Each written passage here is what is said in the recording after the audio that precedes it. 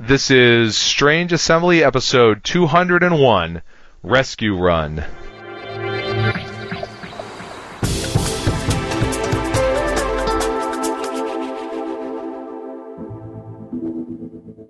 I'm Chris Stevenson, and here with me today is John Delarose. Hey, Chris, how are you? Hey, I'm all right. And we're here to talk about Rescue Run, and that Rescue Run is you driving the entire length of California to go save stuff from AEG's warehouse, right? Yeah, that was on a whim, and it actually delayed our podcast a little bit because we were trying to coordinate some times, and I didn't even mention this to my publicist, of course, but I wanted to go to AEG and see what they had for offer. I saw on John Zinser's feed that, he had some Imperial Edition stuff out there. He had some A Legend of the Burning Sands Awakening, which really, that really hits my sweet spot for making the drive worth it. And so I left in the middle of the night, went down there, got there first thing. The warehouse had more stuff than I could ever imagine. The haul is incredible. I posted some pictures on my blog. Some of my other friends picked up some crazy Clan Wars stuff, if you want to go way back. So what we're doing here a little bit is we're going to tie sort of Strange Assembly past and hopefully future, and then Strange Assembly present. John is an L5R player from way back, and for those of you who have not been with Strange Assembly the whole time, we started out as just Legend of the Five Rings, and then John is now also involved with involved with Star Realms, and has written a Star Realms novel. And so that is sort of our past and future. We've got the L5R, and then we've got the general gaming, and that's what we're going to cover here. This is Strange Assembly. Don't forget to check us out on the web at strangeassembly.com or subscribe to the podcast on iTunes. But you can just listen for the closing run for the rest of the gobbledygook contact information. So AEG, which used to publish Legend of the Five Rings and has now sold it to Fantasy Flight, they had at their offices, which are in Ontario. That's not super SoCal, but that counts as SoCal, right? Yeah, they're a little outside of LA. I would say probably about an hour outside of Los Angeles. So I'd definitely call it SoCal. It's not deep SoCal like San Diego or anything. But and so they had some sort of warehouse sale, which apparently, so this was, I didn't know if it was I'm on the other side of the country, so it does me no good. I wasn't sure if that was going to be like art stuff that they had around the office, but it sounds like they also had just like product sitting around from back in the day. Yeah, tons of product. I probably picked up, I would say 12, 13 boxes of L5R product. I actually picked up a Gold Edition foil set, a Khan's Defiance foil set, and a Code of Bushido foil set also out of the mix. So this is grossly unfair. I'd ask you how much, but then I might just get pissed off at you. I think you'd get pretty mad about that. He was giving these away at bargain bin prices. He's just looking in your bag going, box $5, box $5, okay. Oh my God. Pay $60 for it. Yeah, it was crazy. Oh, man, I'm almost finished with my document here that lists all the L5R that I don't have, and just think of how much I could have filled in that. You said something about Imperial, right? I've got some real... That's a pain to fill in. Yeah, so I know he set aside that, I believe.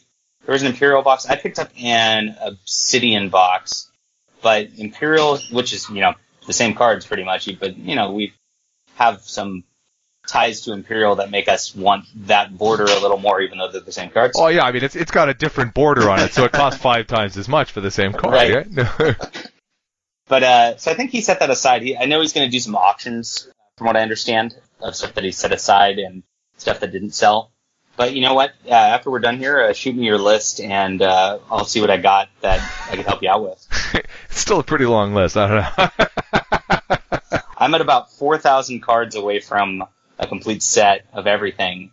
And that sounds like an absurd amount that I shouldn't even mention, but as far as L5R goes, that's pretty darn good. This I hadn't decided. Are you aiming for a complete set or a complete play set? Great question.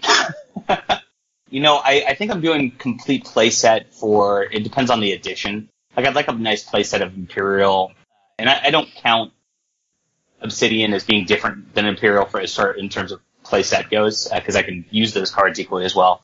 I think I'd also want to complete a Samurai Edition and probably Celestial. So those are my 3 favorite eras. I have this sort of set out in my own documentation as, like, what would I need for a playset. I think once I'm finally done with it and post it up and start trying to actively fill it, I think I'm really only going to aim for set to begin with, because this, alright, what this is going to do is go in a binder so I can pretend that I'm going to go back and look at the pretties later while I'm, like, really playing the Final Fantasy version.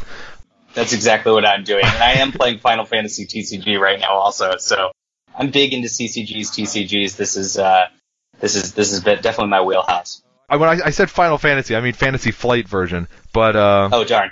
Yeah, no, L5R was this is my plan, and I really hope I stick to it, was that L5R is the end of collectible for me.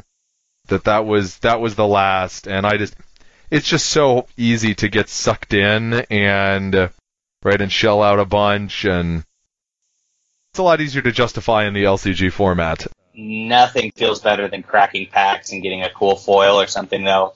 I mean, I'm just opening packs last night. I was opening up Soul of the Empire, just in my hotel room and going over those again, and it's so much more fun than cracking one of those LCG packs, I gotta tell you. What if somebody was selling me Soul of the Empire booster boxes for $5, I would open them too. But, did they have anything cool that wasn't just product, or, I mean, was it literally warehouse stuff? Oh, yeah. I mean, they had little clan bracelets that they were passing out, and they had those big mugs, those giant 7-Eleven gas-sized mugs. Oh my god, they got a bunch of those laying around too still? They got a bunch of those laying around too. I grabbed a Unicorn Clan watch. I've got that now. I'm going to sport that and be pretty awesome. What else did they have? They had dice of all sorts that were not the production dice that they sent out, but beautiful dice. I grabbed a bunch of those. They had printing plates for the cards that I didn't pick them up, but I know somebody else did. It was just so much crazy stuff that was very cool if you just want to have a full closet full of stuff that's useless. Maybe what I should have done was just found somebody who lives down in LA and be like, can you go over there and just, call me on the phone and grab all the stuff I tell you to? We'll sort out the shipping later. Yeah, I had a bunch of friends who made requests if I found certain stuff.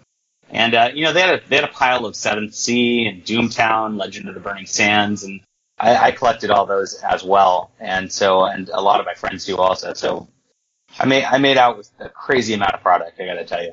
It's interesting. I wonder how much of that is going to go into people's personal stashes, and how much is going to be people going, well, how cheap is this now that I'm here? Maybe I'll pick up some for eBay. I actually picked up a couple cool collector's RPG items. They had the original first edition leather-bound 1 of 1,000 core books that were signed by all the people back in the day. And so I picked that up, and I also picked up, he had a Deadlands book that was the original collector's edition also. And so Zinsser looked at me when I picked them up, and he said, "You're not going to eBay these, are you? Because my price is going to be different if you're going to eBay them." And I said, "I promise you I'm not eBaying these." Yeah. Yeah, I would not mind having that. Yeah, I just have normal first edition books, not like the leather-bound clan books or anything like that. But that'd be nice. I was gonna say, like, I guess if Cool Mini or Not sells all their stuff, maybe they'll have a warehouse sale. They're here in Atlanta. Not the same thing. Okay, so John Zinsser's a jerk for not moving his stuff across the country so I can buy it. That's the first thing we've established in this. So you have the Star Realms novel coming out. That's Rescue Run, which is actually where the title of this episode came from.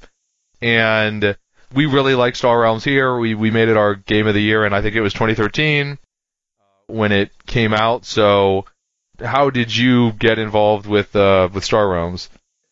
Yeah, I had a friend who kickstarted it on the original print run, and he just brought it into our game shop one day, and I just started playing with him, and I thought, wow, this is awesome.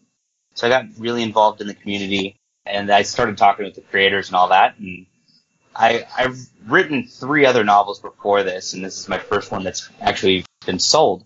And so I told them my ideas for expanding their universe and getting a book out there, and they picked it up, and it's set to come out November 15th. So if this comes out after that, it will already be out. If it's come out before that, check it out. So is reading Rescue Run going to make me actually pay attention to the names on the cards in the game? Because I have to admit I don't necessarily do that. Yeah, the good news for me as a writer is that the flavor was a bit light in the game. You've got names like Viper and Scout and Dreadnought and just things that you'd expect to see as classes of ships in any science fiction. So I could really expand upon what I wanted. Now, for me, I'm big into flavor and big into RPGs, so I see these pictures of these beautiful ships and I'm just, positing space battles in my head. So yeah, I think so. I mean, we've got a lot of name drops to different cards, especially when the heroes came out, it added a little personal element dynamic to the game, and I think I tried to incorporate those as best I could as well. Like I mentioned you, and I'll mention now, right? So this is the first time that I've done an interview that's about a novel rather than a game. So I usually have lots of meaty questions I can try to get into with a game about mechanics and stuff like that. I don't have that so much with a novel. I think the closest I've gone is reviewing Dungeonology to a non-game product, which was a recent D&D book. So let me ask the super generic thing is what is it that you, other than it's set in Star Realms, would you want people to know about the novel, the plot or why somebody would want to go get it other than Star Realms is nifty? Sure. It's an awesome book, I gotta say. Rescue Run is about a former military operative that's turned thief who is contracted by her government to rescue one of her government's greatest military strategists. And so that weaves with a story of a manager of a mega corporation in sort of a cyberpunk manner who sees bad living and working conditions all around, and he determines to make a change for the better. So eventually they intersect, as you can imagine, and it's fast-paced with a lot of good action and intrigue in it. That's sort of my pitch for the novel, I guess. It's definitely for the science fiction or space opera or military science fiction aficionado. If you like the game too, you get a lot of Easter eggs in it. That helps for that. Yeah. Green, the blobs, that's some sort of alien. Red is mostly machines, right? Are these characters located in yellow or blue? It's mostly set in the yellow, which is the Star Empire, and the blue, which is the Trade Federation. What I wanted to do was to focus on the human element as much as I could, because if you read a story about alien blobs from their perspective, it might get a little rough in terms of reading, I would imagine. Yeah. I do make sure there is a machine element to it and a blob element to it that drives a lot of the plot. And I want to expand upon those in future books once I've established the world, and that's what this was intended to do, was establish the world. So hopefully, if all goes well, I'll get to do at least 1 or 2 more of these to really flesh out all of the factions and get it so that you can see a big picture of everything that's happening in Star Realms. Do you know what your starting distribution on this is? I mean, I'm assuming people can get it on Amazon. Is it going through hobby chains or through, you go to Barnes & Noble or? Amazon, BarnesandNoble.com. It'll be available, I think, on the White Wizard game store website. They've got a small website where they sell some product. I mean, I'll be in a few shops in Northern California, of course, for game stores. And of course, if any game stores want them, they can contact my publisher and arrange it through those channels also. But mostly online. That's okay. Amazon owns my life or something like that. I don't know, or at least half the stuff in my house came from there. I don't know. Do people actually go to stores anymore? I didn't realize that. Yes. Used bookstores, I think, still work out pretty well. Yeah. Well, you need to keep this in your collection and not send this to a used bookstore. Yeah, I mostly buy things from used bookstores. Not gonna, but you find some surprising things, or especially you can get things that are not actually books. Sometimes I feel a little bad, like I'm kind of cheating. Like I actually went to a bookstore this morning, and so the biggest thing I bought was a copy of The War of the Ring, which I'm pretty sure is not a book. There are books, of course, but this is like a giant board game. I'm like, oh, how much did I pay for that? $22? Yeah, that works out. Yeah, I won't lie. I go to used bookstores to try to hunt down copies of old games like that. Also, it's become the new thrift store, I guess. Yes. I know like on BGG they have that. There's a thread that's up every week. Your thrift store bargain finds. I think I found like one quote unquote real game ever at a thrift store, like a copy of the Fantasy Flight Warcraft back when they actually had that license. Nice. But other than that, it's like, I don't know. I don't really need more copies of Trivial Pursuit. Thanks, guys. Oh, there's one other place. Next week, I'm actually flying to Boston for the White Wizard Games Fair, which is their first convention game fair that they're running. And they're running a $100,000 tournament for Epic. They're running a bunch of Hero Realms and Star Realms tournaments. And so I'm going to be signing books there next weekend, which is the 18th and 19th of November. You're going to be there for my birthday, so you have a drink for me. I will. So if you're traveling across the country to Boston for the game fair, do you have to spend the whole day signing books, or do you actually get to play in anything too? Or are you not eligible to play in things now? Is it like one of those, not that you're an employee, but like contractors are not allowed to participate in the tournaments? No, I very much intend on participating in the tournaments, and if they tell me not to, I'm gonna scream and shout about it. I love playing Star Realms, and that's half the fun of this, I would imagine. No, I intend on signing for about an hour or two a day, then hanging out with people from the Star Realms community. I'd like to do probably a Periscope broadcast just to show everybody what the game fair is about and how cool it is. And that's going to be, and then I'm going to hit the bars for your birthday. I hear video is a thing these days. We have no plans to actually do it here at Strange Assembly because we're lame, but, I hear people like it. I've just been starting to experiment with it the last couple weeks. I've been doing some unboxings of, what did I unbox? It was Flair TCG cards. I'm big into the TCGs, I gotta tell you. Okay, now this is how bad I am. The what TCG? Flair Star Trek TCG. I omitted a big detail there. Oh, okay. And this was. Let's say Flair. I mean, that's a company. Is there a what? Yes. It was from 1994, and for whatever reason, I just turned it on Periscope, hashtag CCG, and said I'm unboxing it. 20, 30 people tuned in, as I was filming it, and that was kind of crazy. So I guess there is a market for these old games. Well, there's enough of the Decipher Star Trek CCG sitting in my closet still. I gotta say, that was my favorite game when I was growing up. Yeah, it was strange. I went to Worlds like 3 years in a row, and then I just stopped. It's like I had somehow reached some point where I had closure, and that was that. I never played it competitively. It didn't seem like it'd make for a great competitive game. It was, such solitaire element to it, and the setup was painful. So, I enjoyed playing it with friends, but I don't know that I would have gone further than that. Yeah, I played the Decipher Star Trek CCG a lot. It had some massive issues as a game, like starting with the notion of everything is either free or the one thing you play for the entire turn, that made it essentially impossible to actually balance cards. Balance was terrible. It was it got ugly. And the Decipher Star Wars CCG had some significant issues as well. I played both of those games a lot, but those games really relied heavily on their IPs to keep them going.